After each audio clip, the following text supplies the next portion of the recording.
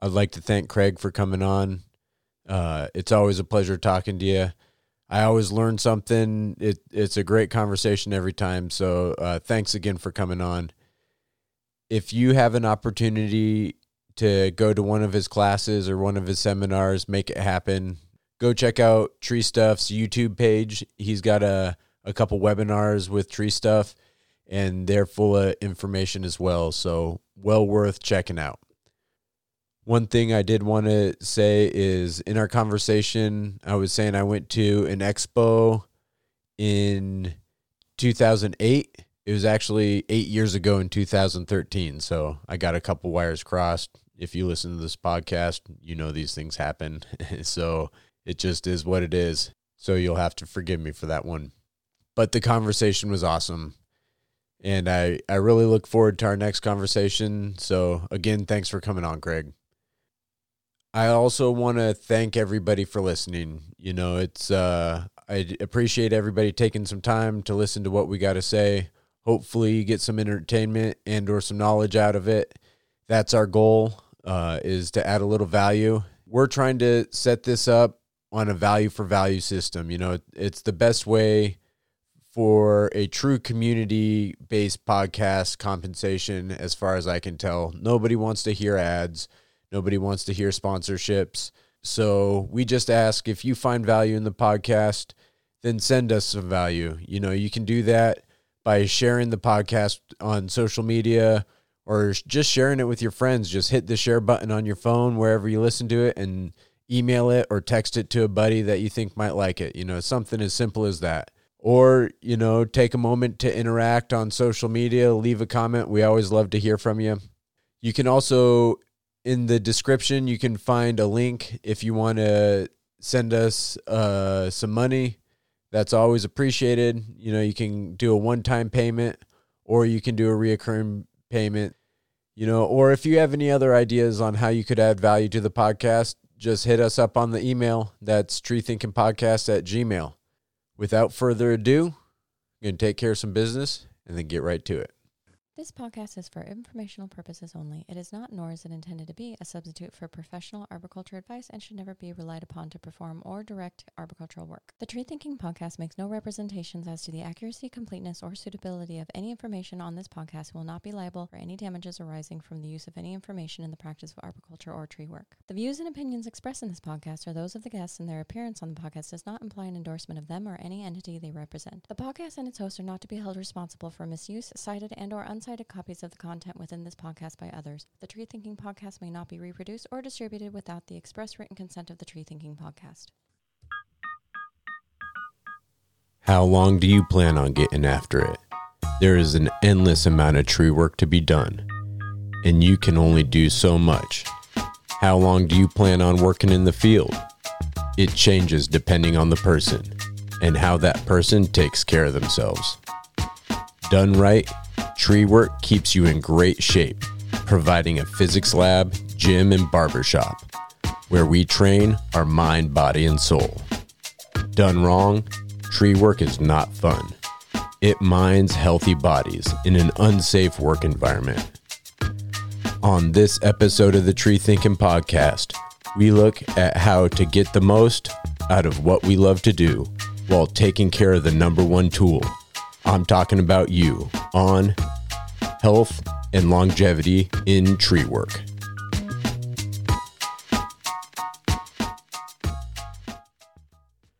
All right, we're back. And on this week, we're going to be talking about, as the intro said, health and longevity in tree work. It's a little bit of a smaller episode. Today, it's just me and Craig, and I look forward to talking about health and longevity in tree work.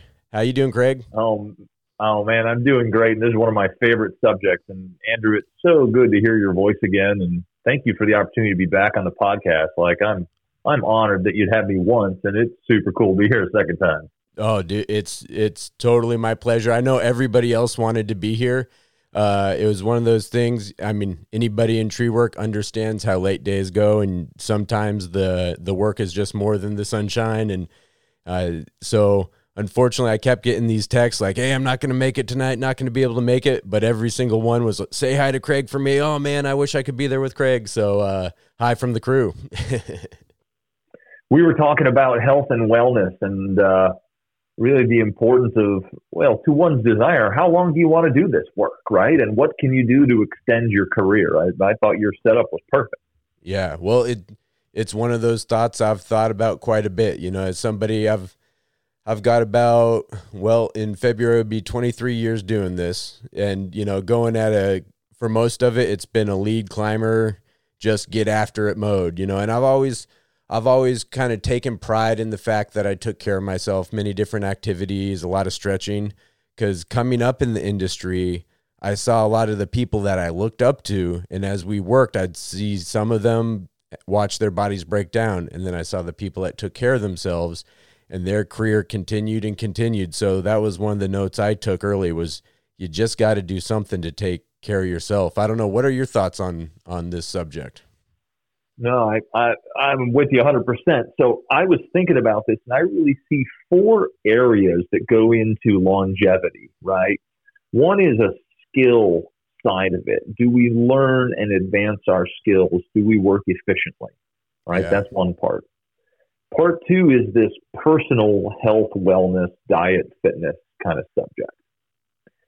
Part 3 is sort of the career professional development side, and where are we going and what are we doing? Do we just show up treating it as a job, or are we going somewhere with this that gives us purpose, that motivates making good choices, right? Nice. And the 4th one that comes to mind for me is, I'll use the term environment, but really I think we could use another E word, which is employer.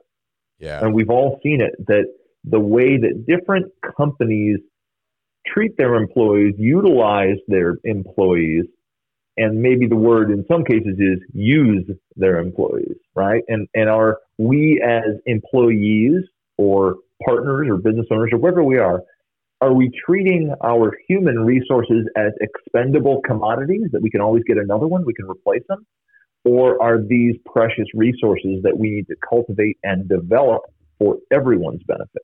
So those 4 things: skills, health, career, and environment, or I guess employer. Those are the 4 big parts that I see. What do you think of those topics?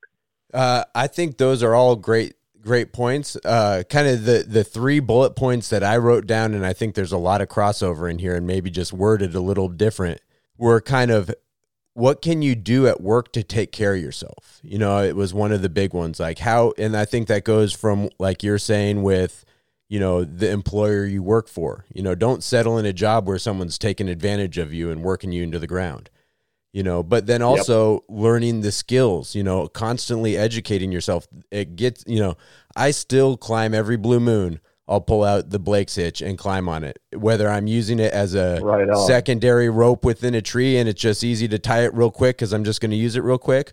Or sometimes I'll do it just to keep that skill fresh. You know, I look at these old skills as tools that are good to keep in your toolbox.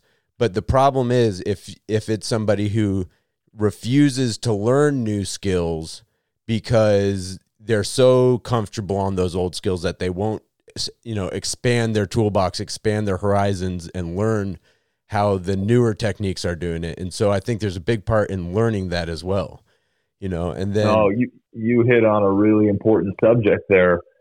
Did we talk last time about the law of the lid? You know, I don't know. I've had a lot of conversations between now and then, so I can't guarantee we didn't, but I don't remember it. Let's revisit it briefly, if I may. Please. So the law of the lid comes from a book called 21 Irrefutable Laws of Leadership. And it's written by John C. Maxwell. Great book. For those of you who have jobs where you're doing a lot of driving between appointments, sales calls, maybe you got a long commute back and forth to the shop, this is an awesome audio book. Again, it's 21 Irrefutable Laws of Leadership by John C. Maxwell. And number 1 law in there is called the law of the lid. And the concept is that the people we learn from, the people we work for, in many ways are the lid, the ceiling on our growth. And I'll give you an example from, you were using the Blake's hitch, right? Yeah. I was just out at TCI Expo and talking with climbers from all over the country. And it was interesting. Some of them had never seen a zigzag in person. Some of them had never seen stationary rope. Some of them, their experience is using, True Blue and a 4D ring harness on a Blake's hitch. And they're doing plenty of tree work, don't get me wrong. But there's only so many times I need to body thrust to 60 or 80 feet, right? Yeah. And the lid in their experience is they have not been exposed to these other techniques, these modern, more efficient methods for access and movement throughout the canopy. And one of the ways that I think that you and I and others who have, let's call them platforms or influence in this profession, is to share ideas and knowledge that helps lift the lid by exposing people who haven't seen these kinds of techniques or tools, exposing them to new things that they can try and certainly decide what is best for them. But we need to raise that lid. We need to raise the ceiling so that when they think about getting into a tree, they're not just defaulting to the only way they've ever known. They're making an informed decision between different solutions that might be available to them. Yeah. Yeah, that's so important.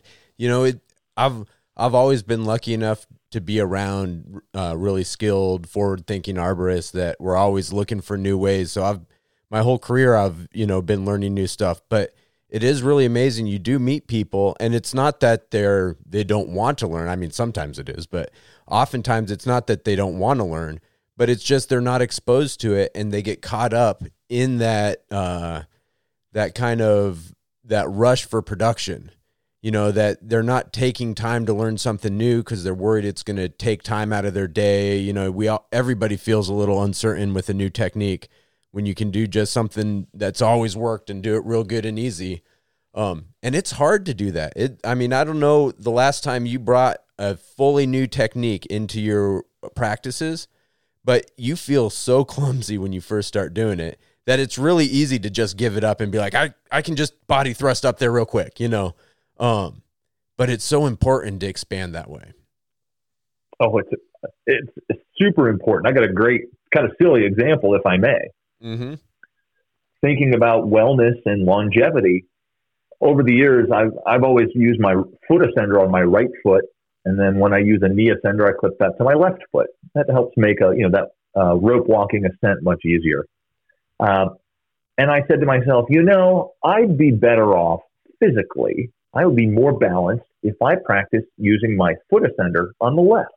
Yeah. So I bought a left-footed foot ascender, and I thought, no big deal, a little practice. I put it on. I don't know. I was in a tree, I think just in my yard, testing a few things. I'm like, I'll start today. I felt like the biggest newbie, the biggest Gumby. And all I did was switch my foot ascender from my right foot to my left foot, and it changed everything. And it really, like you were saying, put me back in the shoes of being new. Yeah. I felt so uncoordinated. So it's a funny story. I never thought that the impact would be so great, but it's exactly what you're talking about. It's such a key part of staying healthy while working. Absolutely. And so to what you were saying, one is climbers need to be exposed to these techniques and the opportunity to learn and decide what makes the most sense in the type of work they do, the tree they're in that day. But this connects to that environment employer thing as well. I've worked on some larger projects. I've also seen smaller companies that suffer from the it was good enough for me, it's good enough for you kind of mentality, where they have the older climber owner, right? He probably doesn't climb anymore, but he leans out the window of the pickup truck and tells you how to do it, doesn't he? Yeah. And he climbed on a this or that harness or this, and that new stuff, that's not worth it. So he won't buy that equipment for his guys. Right?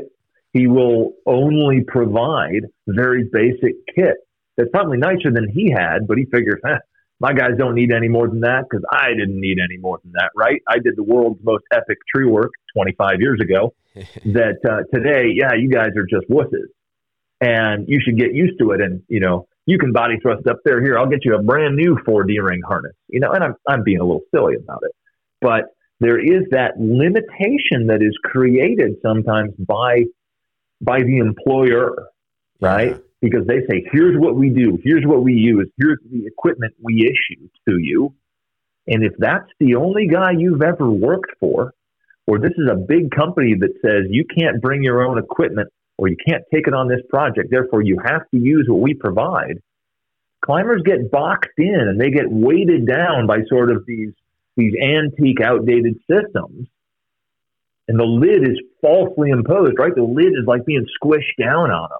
Yeah. And they are boxed in. And I feel for those men and women who are in those positions because there's so many other options out there. And so the employment environment goes along with the skill and equipment side as well. Yeah, no, that is very true. You know, the one thing that I think I really haven't done much, well, there's a lot of stuff I haven't done much in the industry, but one of the things that kind of stands out for me that I kind of wish I had a little more experience with is most of my career has been for just a couple employers. You know, I've worked for myself or helped buddies here and there on the side, but the vast majority was working for my family business and then coming over to the city of Eugene. So it's like two main employers. And that's one of the things I think contract climbers get a lot out of is witnessing different styles of work, you know, the way different companies are doing it. I know you've done a lot of contract climbing. What would you say are some of the kind of warning signals, kind of maybe a term you used last time, like yellow or red flags? If you're working for a company, what kind of things are you seeing that kind of make you worried that maybe this person isn't really looking out for the health of the employees as much as maybe they should? Oh, that's a great question. You know, I can think of a few different things that I've seen over the years in contract climbing roles, also in safety supervision roles, watching the work of many, many companies on large projects, subcontractors that I would often see. And a couple of things. One is the condition of the personal protective equipment, condition of fall protection, harnesses, ropes, carabiners, those kinds of things. And not just the condition of it, but the age and sort of the era of it, right? When you see somebody climbing on True Blue, yeah, right? Where you see a lot of 16-strand ropes. You see, well, heck, you could see 3-strand ropes too, right? You know, see people on older style equipment. There's nothing wrong with that. It just makes me wonder when nobody has new gear or newer style equipment. That's sort of a yellow flag. Second would be, I alluded to this, when things are in poor condition, right? I heard a story recently of a company locally that a colleague of mine went to do some training for. And so much of their personal protective equipment failed an initial inspection, they couldn't even run the training that day. Jeez. They had to get new equipment in order for this person to be willing to conduct climbing training with them because their equipment was so poorly maintained. And it's not the employee's fault. The employees didn't know any better, right? It's a culture thing, and culture is a reflection of the owner. Yeah. Another thing I see is where, I don't know if it's the crew leader, but the loudest person, the biggest mouth on the crew has an overstated influence on the rest of the development of the team, right? Yeah. We've all worked in those environments where there's one guy who's super noisy and may have only been doing it a few years, may have been doing it for 30 years, but he or she has this outsized influence and almost bullying relationship with the other employees, and it makes them uncomfortable trying new things. If I can share a quick story, I had an experience like that when I was newer in the profession. Yeah. And maybe I mentioned this to you last time we talked, but I didn't come up with a lot of chainsaw experience. I didn't grow up using a chainsaw. And so getting into arboriculture was really my first exposure to it. And then using them a little bit. I mean, we wore chaps, those kinds of things. I became aware of chainsaw pants. And I thought, this is a really good idea. I'm doing a lot more cutting. I'm working with bigger saws. I'm just going to get some saw pants. I can wear them in the tree, wear them on the ground. This will be good for me as I'm learning. And I wore those in the shop the first day, and I just got a raft of crap. Just this trash talking from other employees who were sitting there, in their ripped jeans and Carhartts talking smack about this nice pair of saw pants that I invested in. And I'll tell you what, wearing those that second day was really, really hard. Yeah. I was fighting the culture of the company, and particularly this one really loudmouth guy. And was he right? No, of course not. The idea of, bullying somebody, talking crap around their investing in high quality personal protective equipment, what a terrible aspect of culture in that company. But these kinds of things happen all the time, and they are really impactful in a negative way on new up and coming high aptitude people in this profession. People who are excited to be doing what we do, but are yet very easily influenced because they just haven't done it that long, right? They don't have their feet under them yet to stand up and say, hey, knock it off, right? Yeah. I really don't care what you think. They're so easily influenced. And so you ask me, what do I see? That sort of bullying personality of sort of the don't be a wuss. You can do it this way. You don't need that. What do you need all that shiny crap for? I find that to be one of the biggest yellow or red flags about safety culture and then the health and well-being of employees within a company. When that is tolerated, I worry about the other people on that crew. Yeah, that's that kind of reminds me of two things. So first, I remember my first day going to work at the city, and the city is, as you'd imagine, a municipality, very forward thinking when it comes to safety, but nobody else there had saw pants on. And I came in the first day with my saw pants, and I earned the nickname Fancy Pants really quickly because I had the fancy pants on. And I just embraced it. I was like, sweet, I love my fancy pants. These are my saw pants. They keep me safe. And it wasn't that people, didn't wear chaps. And it wasn't that, shortly after, everybody got saw pants because people realized, hey, fancy pants and all, but there's something to it. If nothing else, just from he doesn't have to stop and put chaps on, it was nice. I could grab the saw and just start cutting. But what it kind of brings me to is that, and that whole idea of the kind of loudmouth on the crew is you don't have to be the boss to be the leader. That's one of those misconceptions that a lot of people think that just because I'm not the boss, I'm not the leader. But that's a little bit of a dangerous spot to be. If you're going to take on that leadership role, whether you recognize it or not, if you're being the loud person and you're kind of influencing the other people around you, remember, you might not in title be the boss, but you're going to start leading people for better or worse. Leadership isn't a good or a bad thing. It depends on how that person is leading, whether it's a good or bad thing. And so, you can be the new guy on the crew or, lower on the totem pole. And if you're the person that's has the personality to stand up and vocalize, then know that there's a responsibility with that. Yeah. And I would add to that. I don't think it's just verbal. I think it's not just vocal. It's by your actions. 100%. Right? Yeah. Because I'm going to guess when you went to the city, you didn't go in there, yakking about how good saw pants were. You just wore them and everybody saw how convenient it was. Right. Yeah. Yeah. But you bring up a super interesting point. We all have the opportunity to influence those around us for better or worse. Right. Yeah. And we talked about it earlier in a negative way, but as you said, it can absolutely be positive. And that positive influence can be subtle or it can be overt, right? And it sort of is going to depend on one's level of competence and experience and the culture of that workplace as well. Yeah. Yeah. That's a big part is that culture, creating that safe work environment kind of leads to, in my mind, the health and longevity as a safety issue. If you have that safety culture, you're going to, even as a boss, you're going to have longevity as in your employees are going to want to hang around at your company if you're treating them right. You're going to have longevity within your employee. That means that every investment that you make training them, they're not going to go and take that training to starting their own company or go to the next person hiring because they don't feel respected. If you create a really healthy, safe culture, you're going to kind of hold on to that investment, and it's going to be better, not just for the person and their health and longevity, but for the health and longevity of your business as well. Oh, absolutely. Absolutely. Then the last year and a half has changed so much about how we, as employers or employees, view our work environment.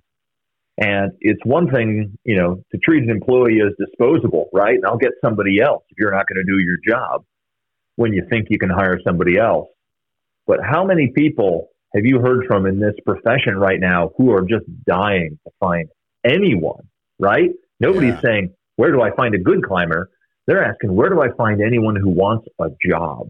It's crazy. And all of a sudden, it has changed this whole dynamic of I'll get somebody else to, oh my God, please don't leave. And it's done some really interesting things, and some of it's beyond our conversation today, but employers are responding to this need to retain employees in what I see as one of two ways. One is they're throwing money at people. And the reason I know that's happening, one, is hearing about what people are getting paid and, what's being offered to them, either to lure them to other companies or to keep them in their current job. And more money is a good thing, generally. But also, have you noticed very few people are contract climbing right now, Andrew? I have noticed that a couple people I know that were contract climbing have kind of settled down into companies. And I've also, some friends that I've run into that, have like cone picking contracts and stuff, just cannot find anybody. I mean, everybody's like, hey, Andrew, do you know anybody that I can reach out to? Right. I hadn't really connected those dots, but it registers with my experience. Yeah. My observation, just based on my own experience, it sounds like you're seeing it, is people aren't leaving to say, I'll go contract. Maybe they're starting their own company, maybe not, I don't know. But my impression is employers are paying more, either directly or in benefits or whatever it might be, to retain employees.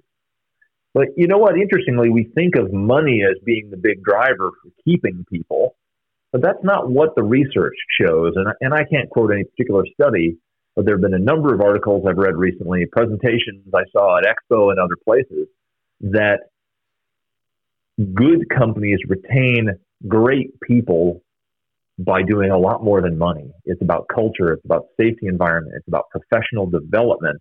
It's about recognition, learning opportunities, all those kinds of things that create career opportunities, not just a job, right? You can get paid more for a job. You can get paid less for a job, but a job is not a career. Yeah. And it's interesting, we're talking about longevity, and this is a super important point. How do we view our work? Is this we go to work and we do a job?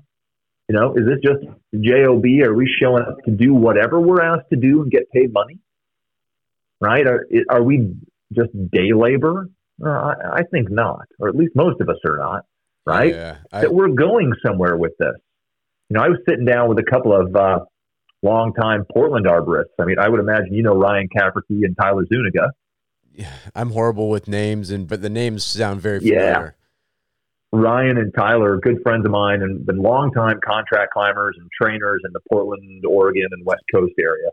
We were sitting down at the airport after TCI Expo and talking about our experiences and when arboriculture for us went from being just a job to a career. And we were each sort of sharing our stories of when that light bulb went on. And we saw this as more than an income opportunity, more than something cool to do Monday through Friday, but as something that had longevity, that had opportunity, that was going somewhere, not just going paycheck to paycheck. Yeah. And that is a big part of changing our mentality about this. And that we don't just show up to do what we're told and get paid. We show up because we learn something every day. We're developing as arborists, and we are improving our future by the work that we do each day. I'll do another name drop for you. A friend of mine, Matt Chapeo in Colorado, owns a company called Preservation Tree Care. It's a great company. And Matt is a very cerebral arborist. He's always thinking about sort of the philosophy and psychology of what we do in people and life. And he shared something with me, and I was just chatting with him about it the other day. And he said, as we're growing our companies, and I think the same could be said as one is growing one's career, that it's not about how much money you make, not about the accolades or the credentials or the job titles, but it's about who you become in that process. Yeah. And that has stuck with me, right? And our professional development goes hand in hand with personal development. And somebody once said, if you don't learn something on the job every day, you're missing out on half of your compensation. And I believe that to be entirely true. And taking that career-oriented professional development mindset, rather than just showing up to do what you're told and get paid, that in and of itself creates purpose and extends our careers. You know, that's interesting. I heard a lot of times people think it's money that the reason why we work, but more important for a lot of people than money at a certain point. I mean, you got to cover your bills and everything, right? But once you've got your, that part taken care of, more important is respect.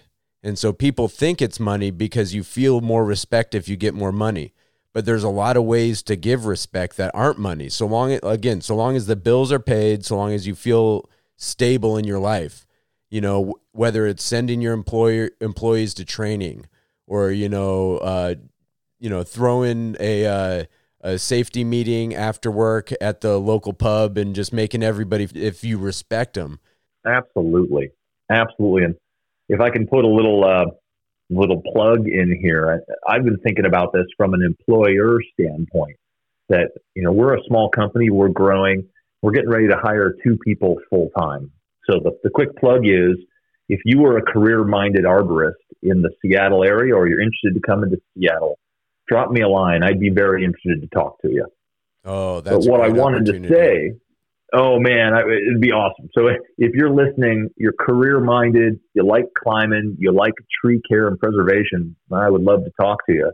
And I'll share with you, Andrew, and with everyone listening, I've been thinking about this from an employer standpoint of in this business climate we have where there's such competition and such limited availability of skilled professionals, how am I going to attract and then how am I going to retain really the best people? If my desire and intention is to build the highest skilled, highest quality tree care business in Seattle, I know the kind of people I need. How am I going to find them? What can I offer them and how am I going to retain them? How do I create the best opportunity for them?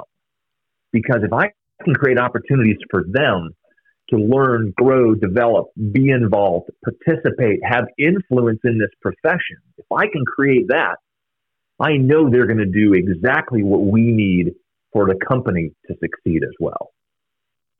Oh, yeah. That is great. If you're listening to this and you are just getting started or you know somebody who wants to get a leg up in the industry, call Tree 133 because it kind of sounds like you're looking for almost like an apprentice, someone that you can start at the beginning and just teach them how to navigate the industry.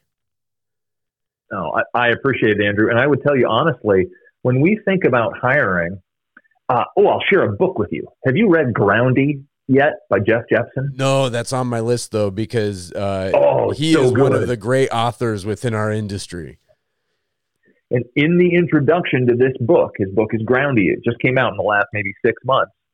He talks about the idea of being teachable. Yeah. Right? Sometimes the word is coachable, right? Maybe that feels a little better. And often I hear employers or fellow business owners say, oh gosh, I got to always break habits with people. I sometimes think it's easier just to hire somebody brand new. Well, maybe sometimes that's the case. But if any of us, go into an environment being teachable, being coachable, being motivated to learn, rather than motivated to just try to show somebody how good we are, right? Puff out our chest.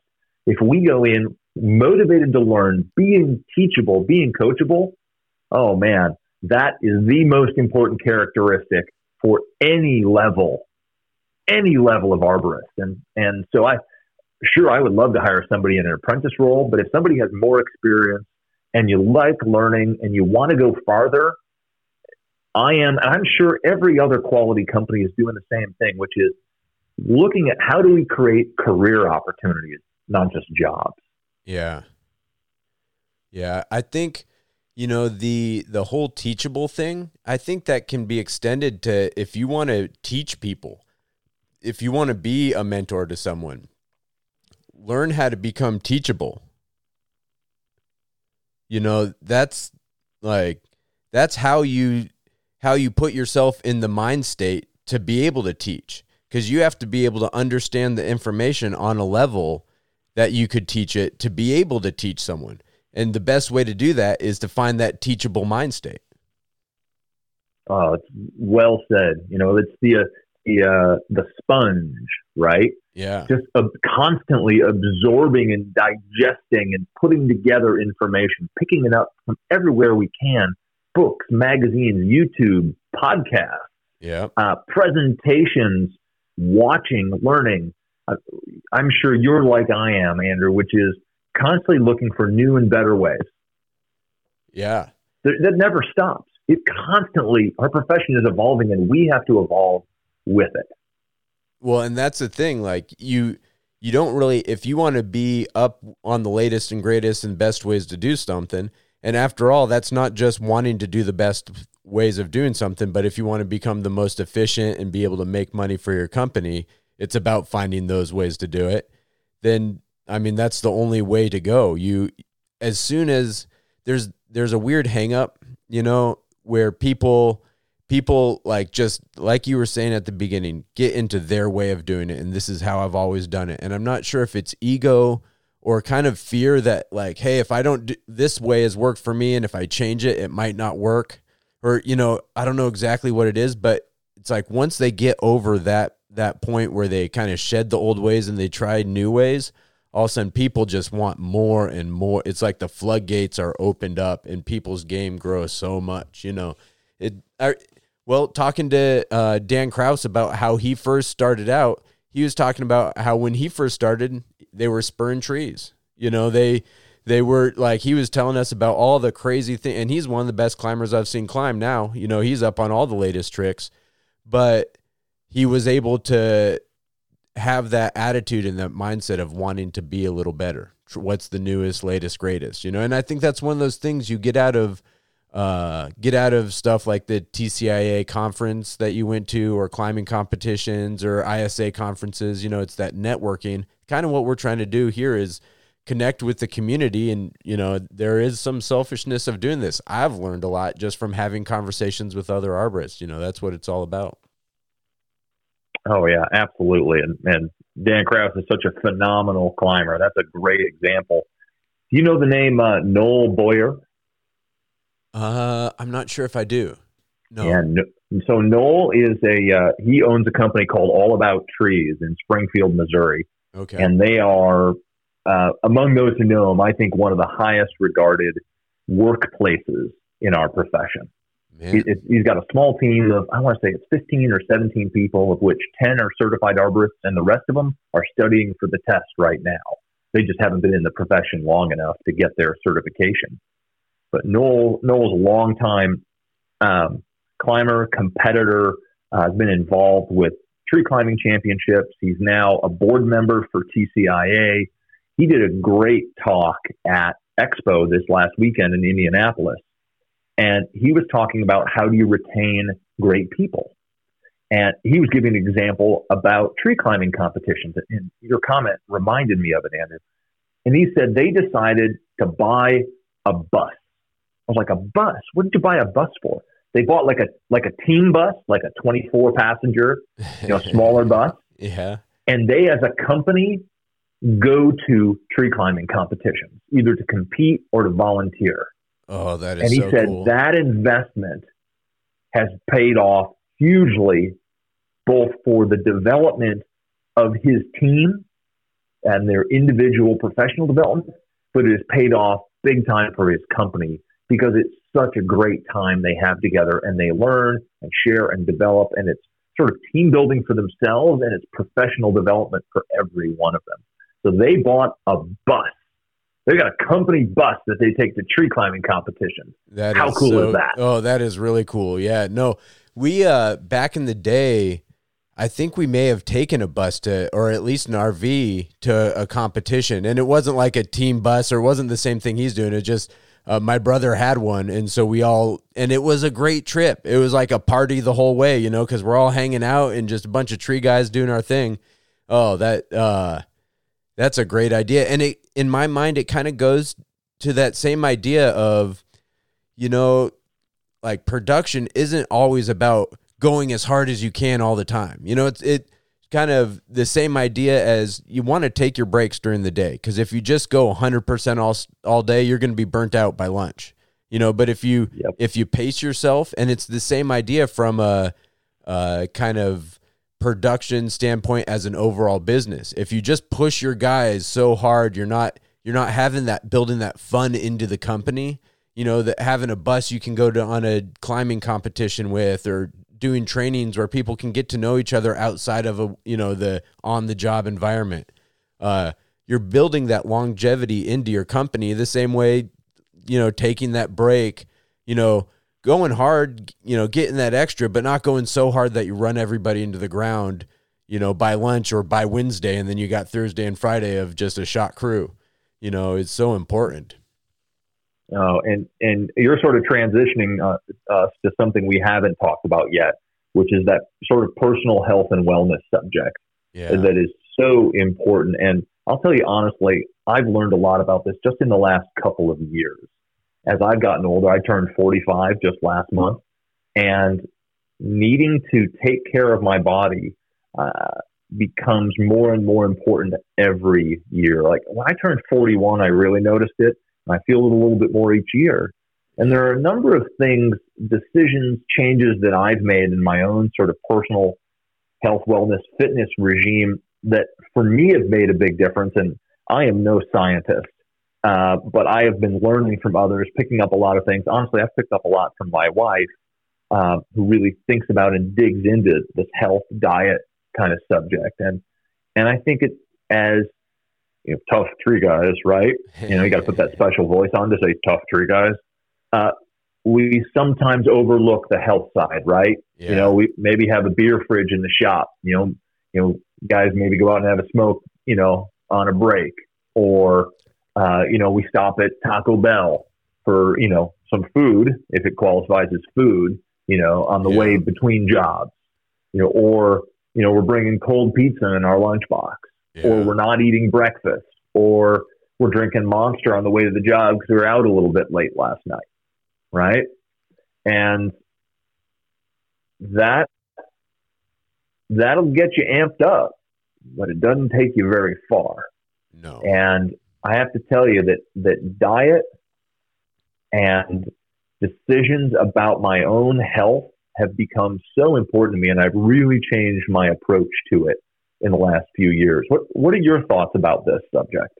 Oh, I think you're on point. When I was young, you know, getting into tree work when you're in your late teens and early 20s, I mean, it is a great thing for someone that age to get into, because you are just ready to go. I mean, you're looking for something to put that energy into, and man, tree work will provide it. But you don't always make the best decisions, you know, when it comes to having beers after work. I mean, don't get me wrong. If you want to have a beer after work, go for it. But make sure you're not crashing the next day.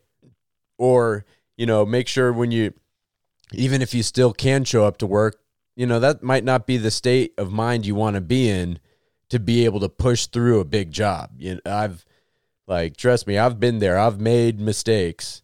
You know, I'm just over 40 myself. You know, I'm 41. What I've noticed about it's just when I beat myself down, it takes my body a little bit longer to kind of recharge and get back into it. You know, so a big part of that is you got to eat good. You got to eat a good lunch. You got to make sure you got your diet down, you know, and kind of everybody's body's different, has different needs, and, you know, figure out what those needs are and give that body those needs. For me, I'll have, you know, some krill oil and some turmeric, and I have a couple little supplements like that I, you know, feel a little bit better if I've got those going on in my diet and in my life as well. You know, and then the other one that I think a lot of tree guys could do good to listen to is hydrate. Drink water, you know, just constantly drink water, you know. That's one of those ones that water is the lubrication that keeps the mind, the body running. So you're not going to get too much of it. Oh, that's all super important points. Yeah. And hard-won experience, isn't it? Yeah, no, it's the kind of thing that, and when you're young, you don't know any better. So, you know, and it's fun to have beers and stay out with your buddies and go hard. And, you know, when you're young, you feel like you can do it, so you just do it. But as soon as you start as soon as you aren't doing it anymore and you start living, like, experiencing tree work from a well-rested, well-nourished perspective, it's so much nicer.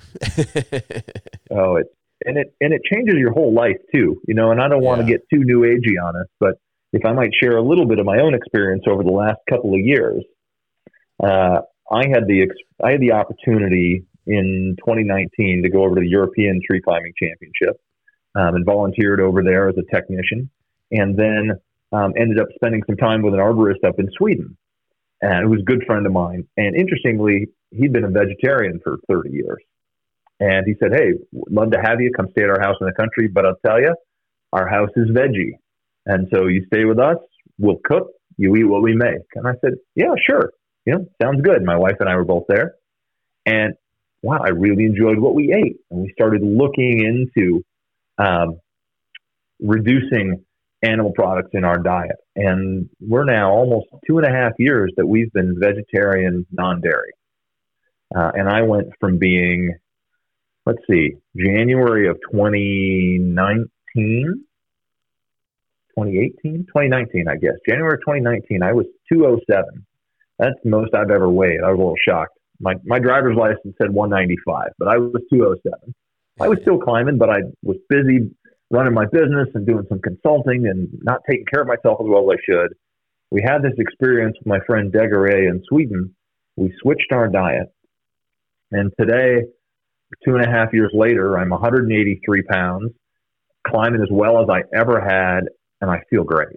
And for us, switching to a vegetarian diet, very few processed foods, very little added sugar, cutting out a lot of oil, eliminating dairy. Now, I sound crazy saying this, right? Like, what kind of tree guy? It has made a huge, huge difference for me. I sleep better. I have more energy during the day. My fitness overall is much better. My recovery time is better. It has genuinely changed not only my work experience, but my life outside of work. Yeah. You mentioned recovery, Andrew. I find that I'm able to recover much better, and I can live my life outside of work, not just be on the couch, you know, dragging ass after a hard day in the tree. Yeah. Oh, it's so important to get that dialed in. I'm not to that point. I'll have some meat here and there, but I definitely turned my diet around. Well, it's probably been about 8 years ago now, maybe a little bit more. My dad actually had a heart attack, and it was looking real bad. The type of thing where me and my brother raced down to Southern California because we had no idea which way it was going, you know, and, I was sitting there, and the doctor was kind of like, all right, well, what he needs to do is he needs to stop drinking soda. He needs to cut fast food out. And it started giving me all these things that he needs to do. And I'm sitting there thinking like, well, I mean, me and him share genetics. And if I can cut that stuff out now, I might be saving myself a little bit of a headache later. And absolutely. The good news is Dad is doing great now, and I can't say he's cut everything out. I'm not there watching his diet all the time, but just the fact that he's doing good now is a sign that he's done a good job of taking it serious.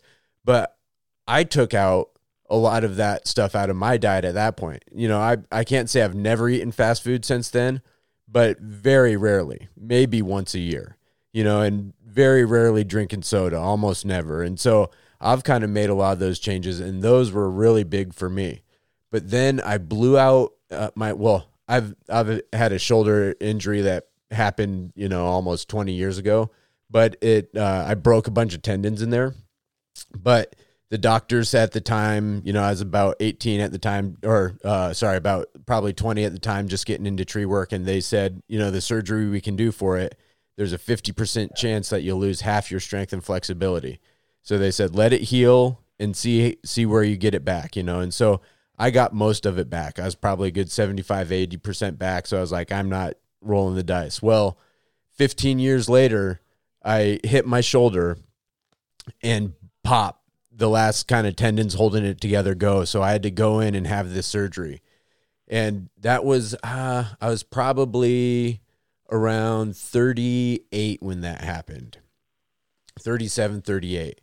And, you know, having surgery, not being mobile is not good for somebody right at about that late spot in their life. So I went from, you know, when I was doing tree climbing competitions more regularly, and when I was more competitive, I was trying to be at about 175, 185, and I got up to about 225, 230 after that surgery. I put on a ton of weight just sitting around healing, and you know, your mind doesn't think that you eat like you've always eaten, and your body's hungry because you're healing, but you're just not very active, you know. And so I got, you know, for a tree guy, putting all that extra weight on makes a huge difference in your day-to-day job. You know, being able to lift yourself up into that tree is a whole different game when you got all those extra pounds on you. So what I started doing is I started doing jujitsu, because that is a great exercise. Just, you know, you'll start sweating like crazy. But then I also started doing intermittent fasting. So I like picked up my activity outside of work, and then I you know, try to stop eating around 9 o'clock, and then I don't eat until noon the next day.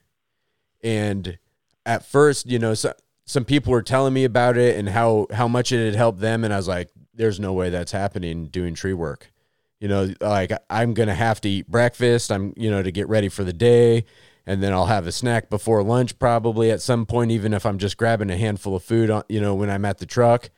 But it has been awesome. The first little bit took a little getting used to, but I feel great. I haven't felt like I've lost any energy through it.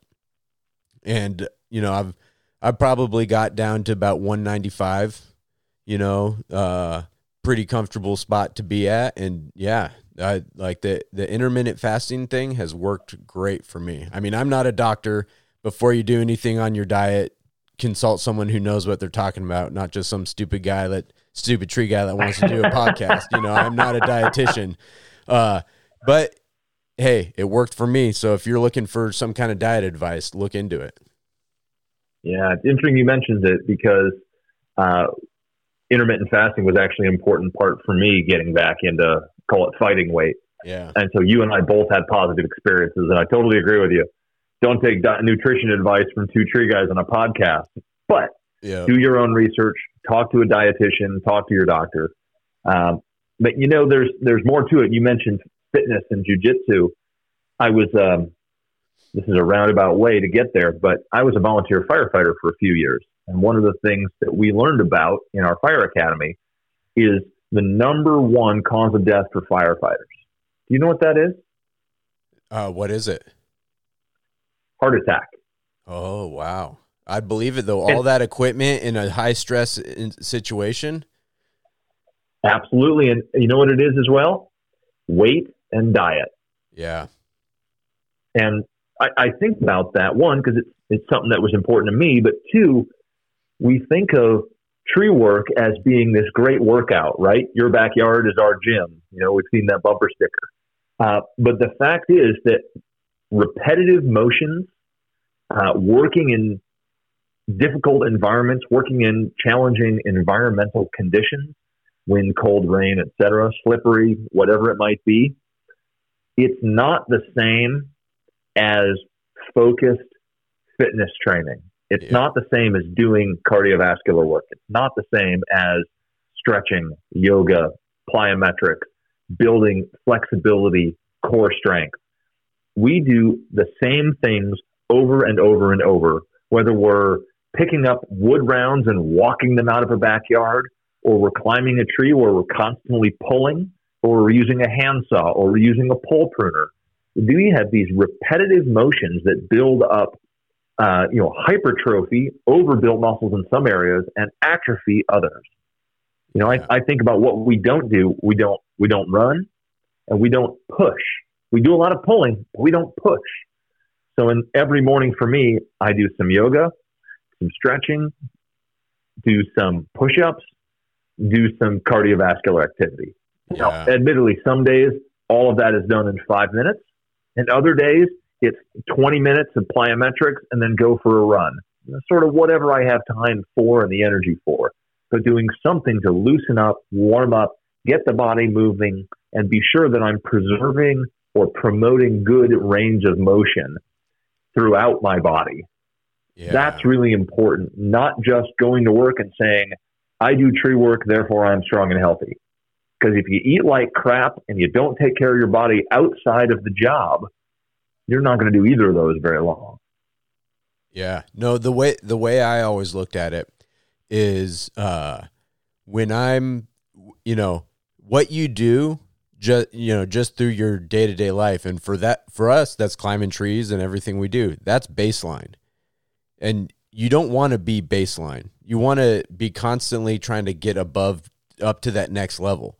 And so, it's all about, for me personally, finding an activity. Maybe it's the ADD guy in my mind, but I'd always want to find an activity that would kind of keep me going, and so that way when I get off work, I had something to go do that would then be exercise also, that would up my baseline. Because if you want to just stay stagnant at work, just do the same thing you've always done. But if you want to keep getting better, then you got to do something when you're not at work to keep getting better. When, like I say, back when I was competing more, and I was never a world-class competitor, but I was pretty good. My best footlock, I did a 50-foot footlock in 20 seconds. And in training, I was able to get one out in 17, so right on. Yeah, it was definitely, I felt pretty good about it.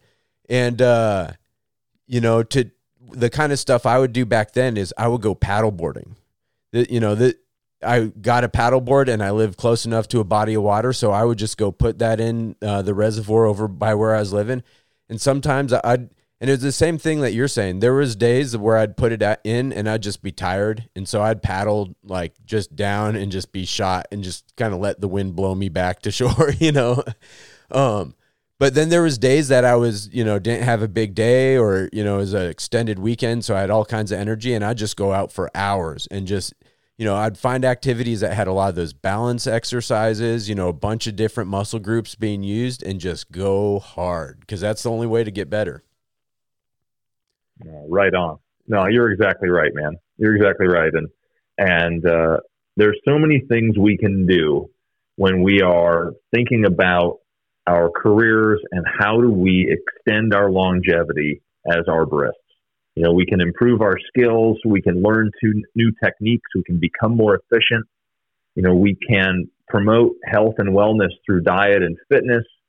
We talked about career and professional development and finding employment opportunities that support us in doing that, right? And are treating us as professionals and creating opportunities rather than treating us like consumable resources. Yeah. We have a lot of control over our experiences, but we have to recognize the importance of those decisions and not wait 20 years, right, until we're broken and we're trying to get fixed.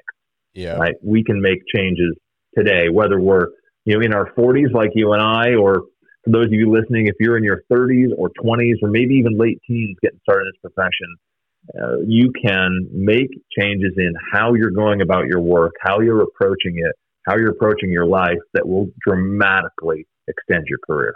Yeah, it's so important to think forward. You just got to think about, I can't remember where it was, but think about that you're trying to do something for yourself in 10 years. Like if you could give yourself in 10 years a gift, what would it be? And the best way to do that is take care of your body because that, your body, that's what you're giving yourself in 10 years. They're going to have to deal with whatever breaks, or whatever's been really taken care of and whatever's been exercised and is good to go, so yeah, that is so important. I'm 45. My goal is that when I'm 50, I only climb trees because I want to. I don't climb trees for money when I'm 50. Okay. But I want to get to that point and be able to make that choice for myself. Yeah. Rather than having, my body break down and it make the choice for me. So totally. You're exactly right. We can give ourselves that gift by making good decisions today. Well said. So Craig, I know you've been working on some stuff. What do you got coming up on the horizon? Oh, I'm glad you asked, Andrew. I actually am. I'm excited to talk about something that sort of isn't public knowledge yet, but I'd love to share it. As you may know, I've done a number of webinars for tree stuff. We've talked about cutting with chainsaws. We've talked about rigging. We've talked about work positioning, and was asked to work with Tree U, sort of their online educational development group. And we have put together, we've recorded a whole series of chainsaw safety and fundamental cutting techniques modules. Everything from assembling the saw, understanding terminology, maintenance, fundamentals of how does a chainsaw cut, how does the chain and tooth work, to limbing and bucking out in the field, felling plan, making face cuts and bore cuts, dealing with storm damage. Oh my gosh, this project kind of ballooned. It's 9 modules that we're working through right now, and I'm hoping around the end of the year that those will be ready to launch, and those will be available through Tree U. So I appreciate you asking. It's something that we've been working on in the background, in addition to being out in the field. But man, it's pretty cool, and I hope it's going to be of value to all of you out there in the field. Oh, there's so much. I think that's one of those stepping stones that we take in our careers as arborists, because you get in and you're just learning the haul brush, and at a certain point you learn how to maintain the saws, and you learn how a saw really works. Not just pull the string and start cutting, but you start understanding the physics of how the chain cuts and where the dangerous points on that bar are. And then how to clean it out, how to take care of yours. I mean, you can go so deep on that. And on the idea of longevity, it plugs in so many ways. You got to keep your tools good, so they last long enough for you to get the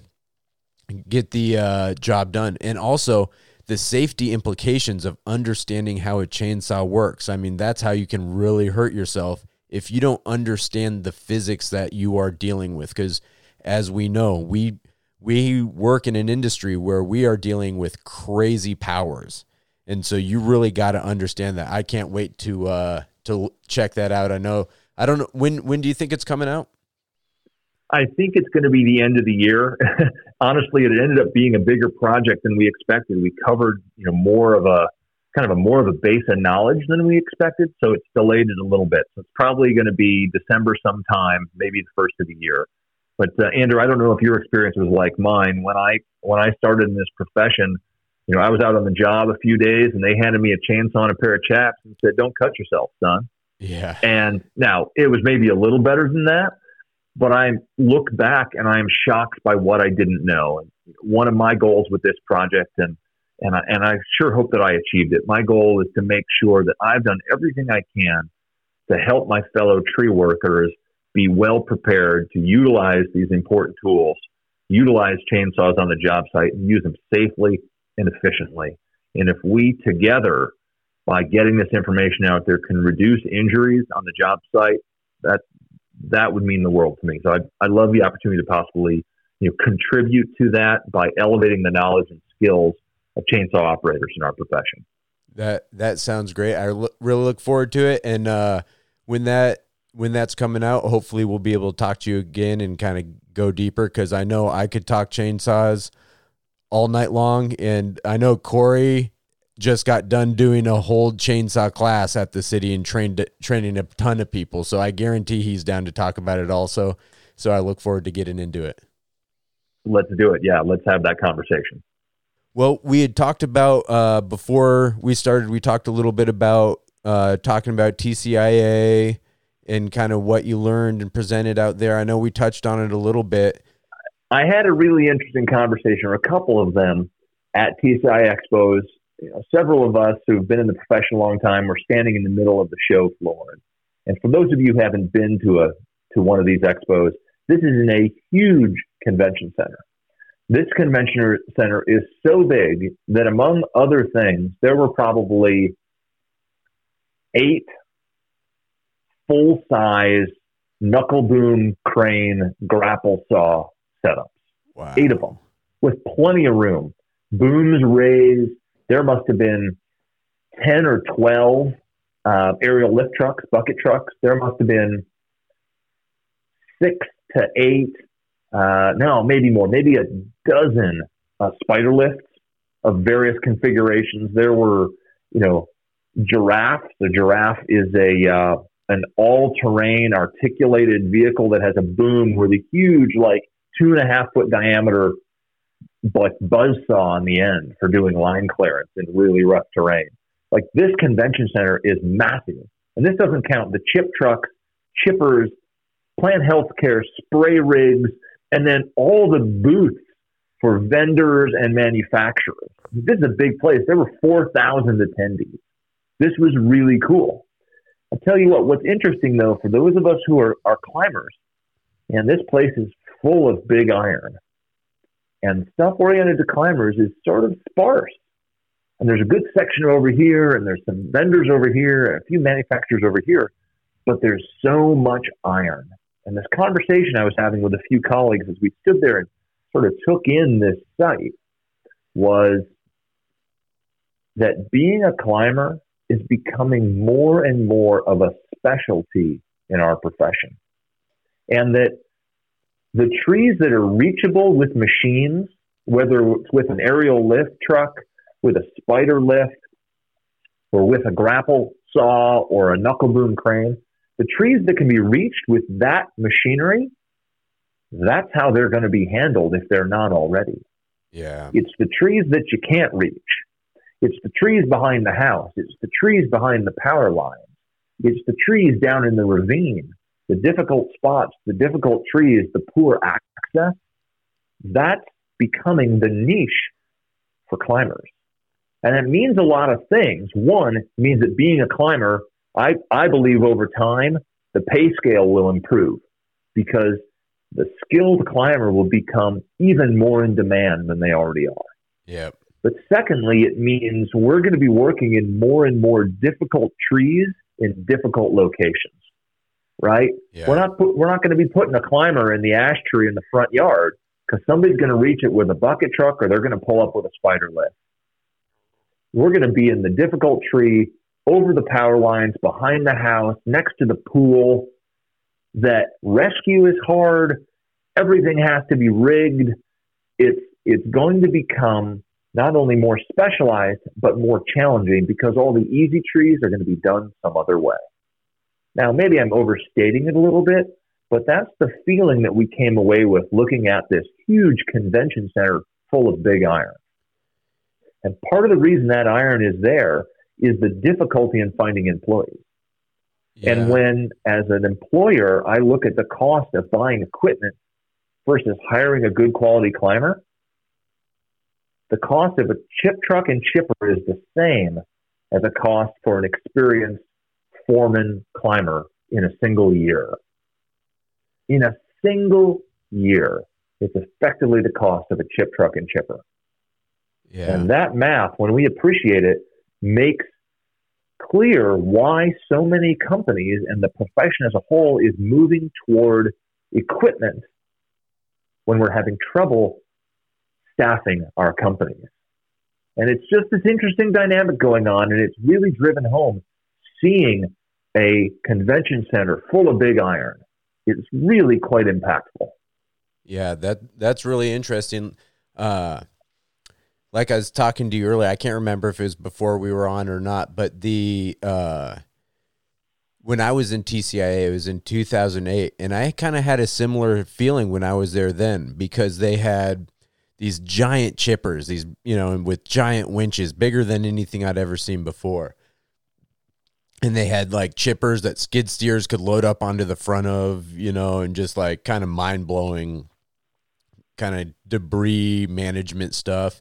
And then they had these spider lifts that were like, at the time it was 110, and I'm sure they got ones that are way bigger now, but they had these huge spider lifts set up with these giant capacities. And that was my thought. And it's kind of interesting to hear that it's just kind of progressed. And it makes me wonder, what were the classes and the presenters talking about? Maybe what were your top couple classes that stood out to you? Oh, that's a great question. So I was doing a number of presentations myself, so I wasn't able to see as many as I wanted, but I'll share with you a few that I saw. I mentioned the one earlier that Noel Boyer of All About Trees did regarding retaining and developing high-quality employees. Yeah. So that was one.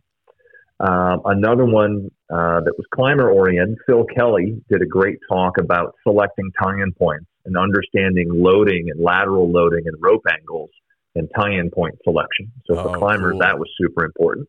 Yep. There were definitely several talks, which I didn't happen to see, all around this grapple saw, knuckle boom crane with a saw and claw on the end. That's a big topic. There was a whole panel discussion around that I think was a very busy topic, and a lot of people attended. There were some great topics, discussions around safety culture. Mike Tilford from Save-A-Tree, the Director of General Tree Care at Save-A-Tree, a good friend of mine, did a talk on that.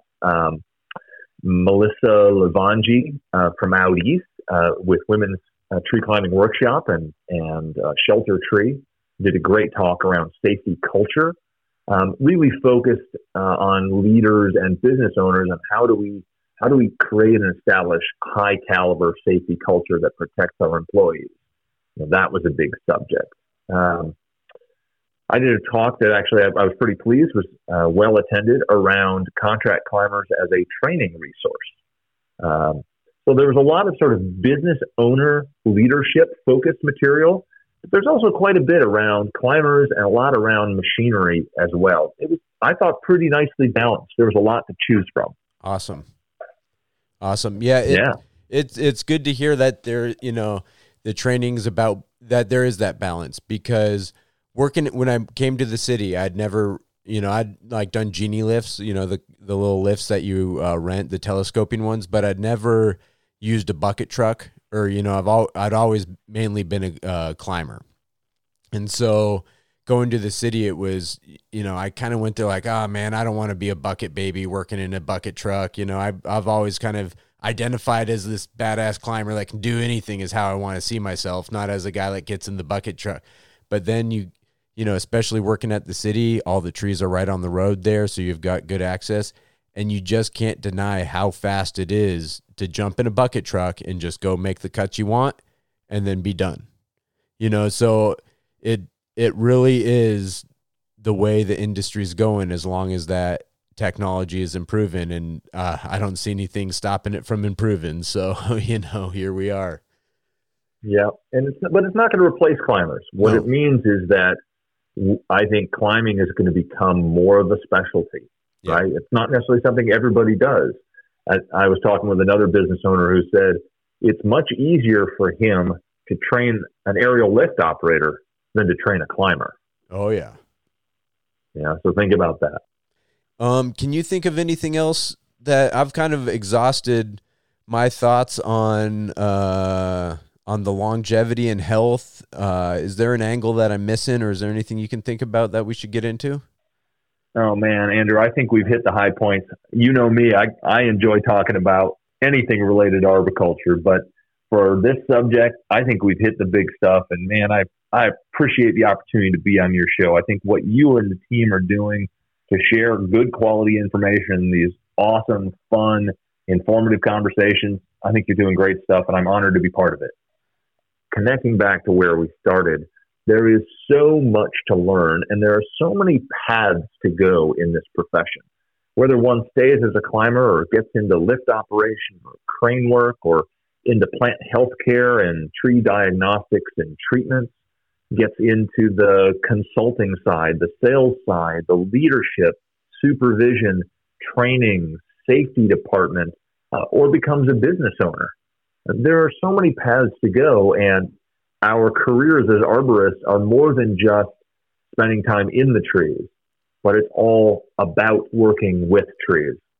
And there's part of the way we gain longevity is not only through all those things we talked about earlier, but by becoming aware of our career opportunities and figuring out what are we passionate about and how do we pursue that, and being intentional about exploring those options and finding things that resonate with us. And what we really are, enjoying at 25 will be different than where we are at 35 or 45 or 55 or even 65. And all that knowledge gained over time becomes extremely important. I was talking with Scott Baker of Tree Solutions, a very well-regarded consulting arborist here in Seattle, and we were sort of lamenting, unfortunately, seeing a number of local consultants who didn't have the time working in the tree, who hadn't spent time cutting and climbing, loading the tree, and experiencing that, doing storm damage cleanup.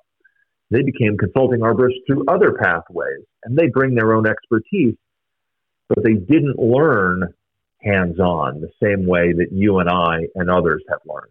Yeah. And so gain every bit of experience you can, because it will all come in handy as your career evolves. And I think that's my parting thought. Learn everything you can, add it up, and see where it takes you. Because there are so many cool opportunities in the profession of arboriculture. You never know where you're going to go. Yeah. I can't think of anything better than that. So I'll just wrap it up saying, stay safe, stay healthy, and have fun.